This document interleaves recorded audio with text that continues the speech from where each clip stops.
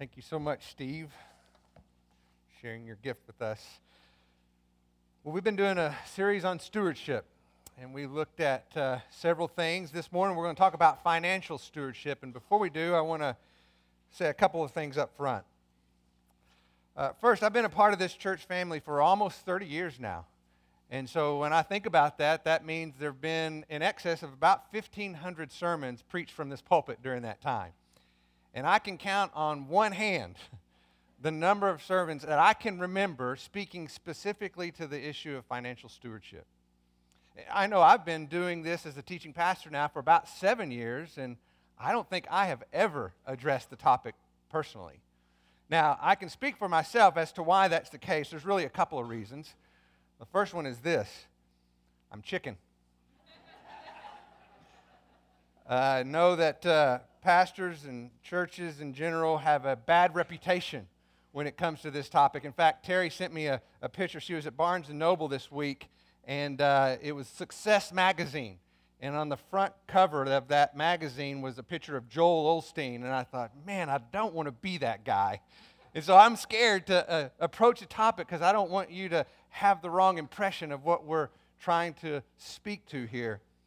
Kind of reminds me of the two guys that were stranded on an island. They had a shipwreck and ended up on this deserted island, and one of them begins to panic, and he says, look, we're in big trouble. We don't have food, supplies. We're out in the middle of nowhere. Nobody's going to find us. And his friend was much more relaxed.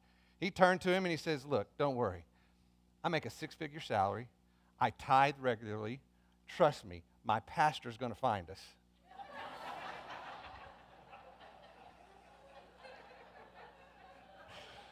If it makes you feel any better, I have no idea what anybody in this church gives at any time, all right? But if I'm honest, I think I have had a little bit of fear when it comes to speaking to this topic. But there's another reason that contributes to my angst, and that is I'm a little bit insecure. Because when it comes to financial stewardship, I believe this is an area I'm still growing and learning in myself. And so anything I have to offer you this morning is not out of expertise. You're not looking at a star graduate from Dave Ramsey's Financial University. This is somebody who's learning and growing just like you, and so I too want to be more faithful as a financial steward. That being said, fear and insecurity are terrible reasons not to address this topic, especially when the Bible has so much to say about it. In recent weeks, you've heard me talk about how much Jesus loves to tell parables, right? He loves to tell parables, a big part of his ministry. What might surprise you is that 16 of the 38 parables that Jesus told had to do with money, material possessions. Not only that, if you look at the scope of the Bible as a whole, there are about 700 passages that speak about love, about 500 that speak about prayer, and that really probably surprises no one, right? Because those are important topics in Scripture. But it might surprise you to know that there are over 2,000 verses that speak to the topic of money and material possessions. So even though it may not be a common sermon topic here at Melanie Park Church, it would be wrong for us to avoid it altogether. Instead, we need to ask, what is the big deal about financial stewardship? From God's perspective, why is it so important? That's an important question. There's another point that I want to make, though, as it relates to this topic, and it has to do with timing.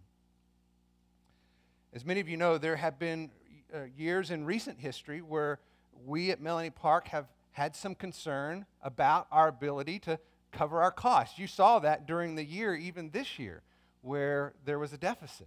And so, as Jeff had mentioned, we have gone to great lengths to really trim budget and cut costs and do things as much as we can. In recent years, we've even decided not to put money in savings because quite literally we didn't have money to save. And so we wanted to be real diligent with that. But with that in mind, I want you to know that as much as we've tried to keep you informed so that you understand where we are, and we want to be good in communicating that information, there has been a very purposeful decision to never, ever preach on giving in the midst of a crisis. Now, some may agree or disagree with that, but that has been a purposeful decision made by the elders. And as you've heard from Jeff's report, God has been so faithful to us. And He has supplied us over and beyond what we need. So when I speak to this topic this morning, I'm not speaking in the midst of a crisis. There's nothing that we have to worry about. There's no strings attached to anything I have to say this morning, because we can rejoice in God's faithfulness and be able to consider what it means to be a good financial steward. Because apparently it's really important from God's perspective, with the number of times that it is addressed in His inspired word. And we want to understand this morning, why is it so important? What's the big deal? And so that's what we're going to look at this morning. Before we do, let's pray together. Father, forgive us if we have in any way diminished something that is very important in your eyes, or made it out to be something different than what you intended it to be. I would ask that this morning, as we look at your word, that we would see it from your perspective, that we would understand your heart towards this issue and what it reveals about our heart in its relationship with you. So, God, just put us at ease. May we rejoice in your faithful provision and see what you have to say about what it means to be a good steward of our finances. This is our prayer, and we ask this in the name of our Savior Jesus. Amen. Well, to begin with, as many of you know, I enjoy woodworking. I don't do it nearly as much as I would like to or I used to, but when I have the chance, I do enjoy doing a little woodworking. Most of the stuff I do is just stuff for our own house. I do custom orders for my wife. That's kind of my main project list, right? And we like that because anytime I create something, it's just a little bit different than what we could go buy on our own. When I create it, it's uniquely ours, right? Well, with that in mind, I want you to turn to Psalm 24. Psalm 24. We're going to be looking at several passages this morning, so just get your fingers warm and be ready to turn. We'll look at them together. Psalm 24, and we're going to begin in verse 1. It says this: "The earth is the Lord's, and all it contains, the world and those who dwell in it. For He has founded it upon the seas and established it upon the rivers. If creation establishes ownership, then God owns everything because He created everything. The earth and all it contains, the world and all who dwell on it. He founded it. He created it. And as the creator, He is the only rightful owner of all that exists." Now, that's incredibly important when we enter into this topic of financial stewardship. Because although we might consider it to be our hard-earned money, the truth of the matter is, it's not our money. The earth and all it contains, the world and all who dwell on it, belong to its creator, God alone. So before we decide what to do with our money, we need to first understand it's not our money.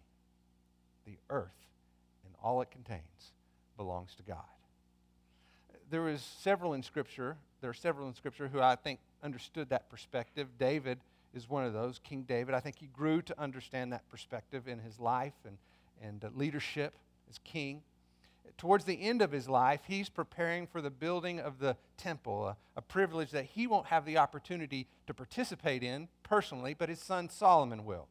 And in preparation for this, he's getting everything in order. And I want us to look at that together. So if you will, turn to 1 Chronicles chapter 29. So go left from Psalms. If you've gone to Kings, you've gone too far. So 1 Chronicles is where I want us to look. 1 Chronicles chapter 29. So it's the last chapter of 1 Chronicles. As we read this passage, I want you to notice that David's going to talk about things that have been acquired and then presented for the building of the temple. And so listen to what he says beginning in verse 1. "Then King David said to the entire assembly, 'My son Solomon, whom alone God has chosen, is still young and inexperienced, and the work is great. For the temple is not for man, but for the Lord God. Now with all my ability I've provided for the house of my God the gold for the things of gold, the silver for the things of silver, the bronze for the things of bronze, the iron for the things of iron. It goes on to describe the wood and the stones. Then in verse 3 he says, Moreover, in my delight in the house of my God, the treasure I have of gold and silver, I give to the house of my God over and beyond all that I've already provided.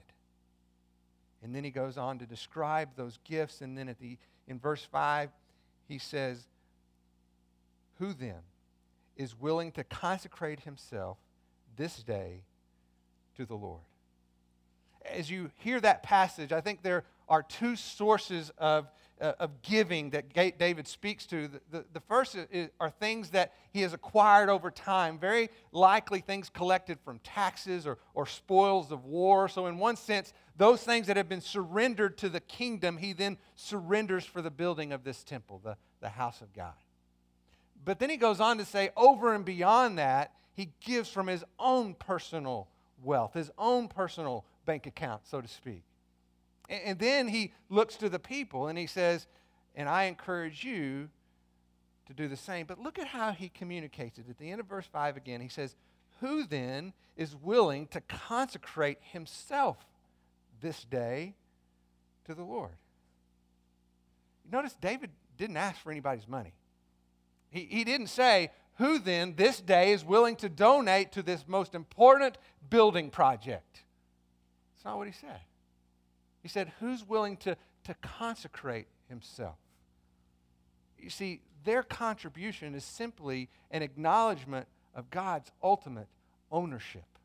And when they surrender their resources, they essentially are surrendering themselves. That's what consecration means. It's a surrendering of self. It's a giving up of something and an acknowledgement of who ultimately is the true owner and ruler of it all.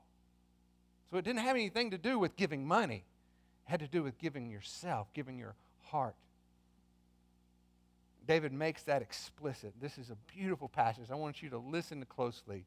All the people have gathered. They have rejoiced in the giving of gifts for this most important project of building the house of God, the temple. And listen to what he says beginning in verse 10. So David blessed the Lord in the sight of all the assembly. And David said, Blessed are you, O Lord God of Israel, our Father, forever and ever. Yours, O Lord, is the greatness and the power and the glory and the victory and the majesty. Indeed, everything that is in the heaven and on the earth, yours is the dominion, O Lord, and you exalt yourself as head over all. Both riches and honor come from you. And you rule over all, and in your hand is power and might. And it lies in your hand to make great and to strengthen everyone. Now, therefore, our God, we thank you and praise your glorious name. But who am I? And who are my people that we should be able to offer as generously as this? For all things come from you, and from your hand we have given you. For we are sojourners before you and tenants. All of our fathers were. Our days on earth are like a shadow, and there is no hope in this world. O Lord our God, all this abundance that we have provided to build you a house for your holy name is from your hand, and it all belongs to you. Isn't it interesting that David identifies himself and his people as sojourners, as tenants? Those are terms used to describe people who exist because of the benevolence of an owner. Somebody who provides them a place to live, a land that belongs to him, provisions for their families. David says, anything that we give to you is out of the abundance of ultimately what we received from you. In our terms, we might say we're just renters in a world that you own. And it all belongs to you. By surrendering their resources, they are exalting God as the ultimate provider And that's what turned their offering into worship. The recognition that God is the creator and it ultimately belongs to him. That he is the provider and it ultimately came from him. And that's why they could rejoice with a heart of sincere worship. But God is much more than just a rightful owner. What we see in Scripture is he is the greatest giver of all. And I want us to look at a passage in Corinthians, but before we do, I want to remind you of what we talked about when we looked at Paul's letter to the Corinthian church. And you'll remember that the church in Corinth was a fairly wealthy congregation, wasn't it? Fairly affluent society in Corinth. And as was custom, Corinth, like many of the other churches, had made a pledge, kind of like a faith promise we were talking about this morning. They made a faith promise to Paul as he was collecting money for the saints in Jerusalem who were under great persecution and under great need. And we know from Paul's missionary journeys that he would take up that collection as he made his way back to Jerusalem to give it to the believers in Jerusalem. And the church in Corinth said, we want to be a part of that. The problem is that even though they had made a verbal commitment, nobody was moved to action. Nobody actually made good on their faith promise. And so what I want you to see is how Paul uses the gospel to instruct the Corinthians on giving. So turn to 2 Corinthians chapter 5, verse 8. I'm sorry, chapter 8, verse 9. 2 Corinthians chapter 8, verse 9. So consider the context of what I just told you, and let's read this together. 2 Corinthians chapter 8, verse 9. This is how Paul is going to instruct the Corinthians on giving. For you know the grace of our Lord Jesus Christ, that though he was rich, yet for your sake he became poor, so that you through his poverty might be rich. It says, although Jesus was rich, yet for your sakes he became poor. Now, it's important to understand that Paul is not speaking about economic poverty. We understand that Jesus didn't have a lot of money. There was no place to lie his head, right? He moved from one place to the next. There were those close to his ministry that helped support that effort. But economic poverty is not what Paul has in mind here. Instead, I think it's more consistent with what he spoke to the Philippians when he said that when he was poor by emptying himself, taking on the form of a bondservant, being made in the likeness of men. You remember he told the Colossians that all of everything has been created by him and for him. Everything that exists was created by Jesus and for Jesus. So with that in mind, we know that he is the creator, the ruler of all that exists, the rightful owner. And yet he, as the rightful owner and ruler of all, willingly became a servant. He emptied himself. He became obedient to the point of death, even death on a cross. So listen to me clearly. The poverty of Jesus is seen when he takes the debt of our sin and bears the penalty on the cross. It's that poverty that Paul has in mind. It's that poverty by which we ultimately become rich with an eternal inheritance of eternal life. That's what Paul has in mind. And he's looking at the Corinthians and he's saying, with that grace which you know, you too do the same.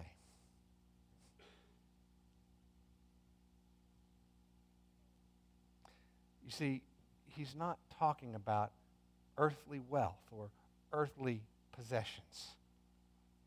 What he's talking about is the inheritance that we have. The scripture tells us that we are co-heirs with Christ. And so what that means is that everything that belongs to him is credited to you, put into your bank account, if you want to use those terms. He who knew no sin became sin, so that we might become the righteousness of God in him. His righteousness credited to our account. He took our debt and made us rich in eternal life. So Paul is telling the Corinthians, you know the grace of God, how he surrendered what was rightly his as a vivid expression of his love for you. And that example should be the very heart in your giving as well. Notice that Paul doesn't play on their emotions by showing them pictures of needy children in Jerusalem, or speaking to the suffering that they're going through, or even reminding them about the pledge, the faith promise that they had made. Why is that? Why didn't he bring those things up? Why speak to it from the context of the gospel? Here's why I believe that's the case. He didn't want them to be moved by what they could do to help others in need, as if they were the benefactor and the origin of that blessing. He didn't want them to leverage their money for the kingdom. It's not their money. That's the prideful opinion of a wealthy people. And that's not the perspective that we need to have. Instead, giving is an act of worship. It's exalting God as the ultimate giver. And our generosity is a reflection of our gratitude for that most gracious gift that we've received. We're not to be moved by what we can do for others. We're to be moved because of what God has ultimately done for us. We want to serve the needs of others out of obedience to God. Isn't that the example of Christ? And so Paul is giving them this example and is saying, that's the heart behind your gift. That's why financial stewardship has so much to say about our spiritual integrity, where we are in our hearts. In fact, turn to Matthew chapter 6. Matthew chapter 6. This is a very familiar passage where Jesus is speaking about money, one of the many examples in Scripture.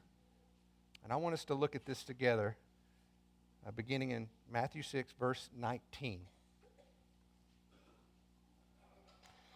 Jesus, speaking to his disciples and others, says in verse 19, "Do not store up for yourselves treasures on earth, where moth and rust destroy, and where thieves break in and steal. But store up for yourselves treasure in heaven, where neither moth nor rust destroys, or where thieves do not break in or steal. For where your treasure is, there your heart will also be." I think as we listen to this passage, we look at it, we can see the first part's pretty straightforward, isn't it? Don't store up treasures on earth. We all understand the absence of security in earthly treasures, don't we? That's here today, gone tomorrow. Most of it out of our control. We won't find satisfaction in material possessions. We don't want to put our hope in money. Why? Because it often disappoints. It's a false hope. It's like a mirage in the desert, promising great things but turning out to be completely empty. But even if money does give you what you want, okay, some of you may be thinking, well, if I had this, I can get this, and then life would be better. So let's just say, for the sake of conversation, money does give you what you want. But now you've got another problem. You've got to protect the source of your happiness. And what ends up happening is you get robbed by the anxiety to protect what ultimately you believe gives you hope. That's the thief. Protecting what will only promise to disappoint. But what about that second part? What does it mean to store up treasures in heaven? What is that about? Is Jesus talking about some heavenly bank account? Is it like an eternal retirement fund? So that some of our contributions here are somehow credited to us in the heavenly realms? Is that what that means? I think we have to be careful about how we look at that passage. Kind of like saving up for a new car or a new house, where we have the idea that the longer we save, the more we save, the nicer the car, the bigger the house. Is that Is that what we're talking about here? Our earthly contributions somehow have an impact on our heavenly experience? I don't think so at all. Because I think we need to consider what we just talked about. And let me ask you this. Can you add to the riches of what you've received in Christ? Is there something more than an eternal inheritance of everlasting joy in the presence of God, our Creator? Can you one up that? Do you add to that? I don't think so. I think Jesus is trying to make the point that the source of our treasure is ultimately the source of our hope. And when we're storing up treasures in heaven, all we're saying is, that's what I'm living for. That's where my hope is found. That's where everything my heart desires is ultimately fulfilled. That's what I'm believing. There's a passage in 1 Peter. You don't need to turn there, but I want to read this to you that I think captures what's being communicated.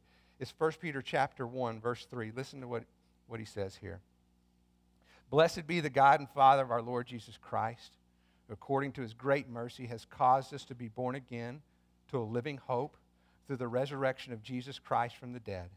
And listen, to obtain an inheritance which is imperishable, undefiled, and will not fade away, reserved in heaven for you, who are protected by the power of God through faith for a salvation ready to be revealed in the last time. You don't earn your treasure in heaven.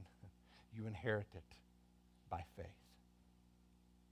Laying up treasure is the same as putting your hope in heaven, where that treasure is ultimately found. I feel confident that when we stand before God and look into the face of our Savior, nobody's going to give a lick about any money or material possessions, because they will have what all their hearts desire.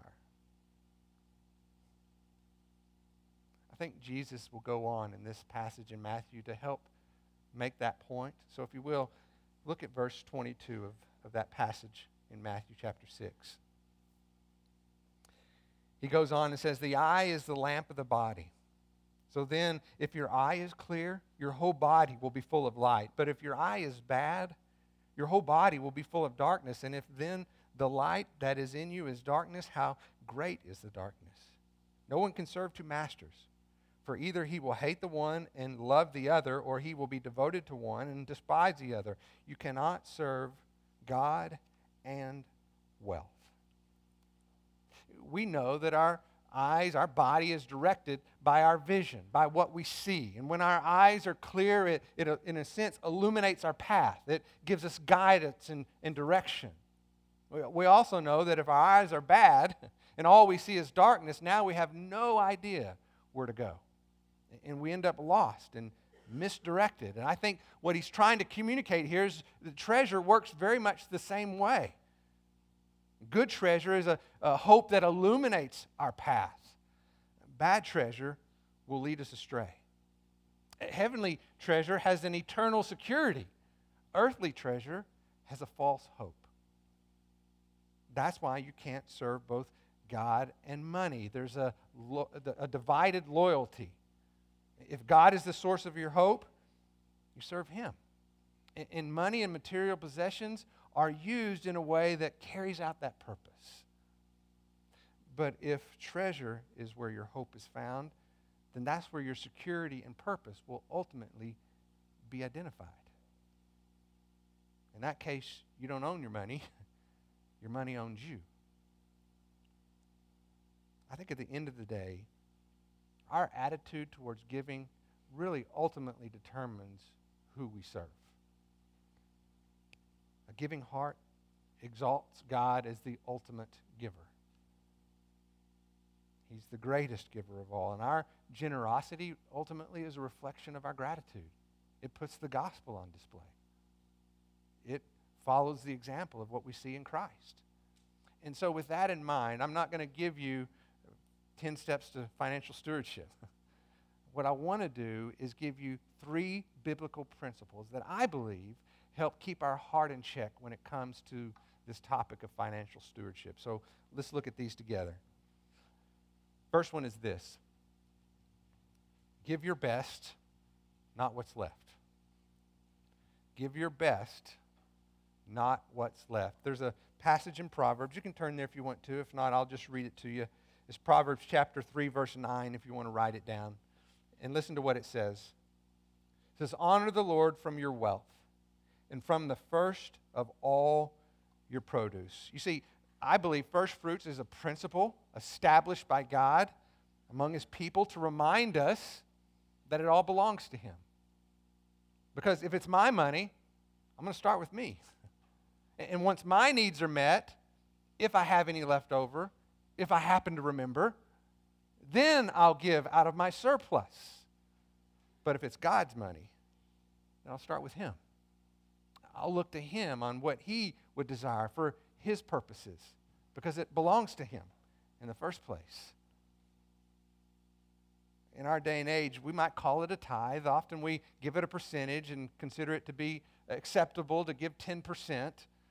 But here's something I believe in Scripture is this. God's really not concerned about a percentage. He's not concerned about an amount. He's mostly concerned about your heart.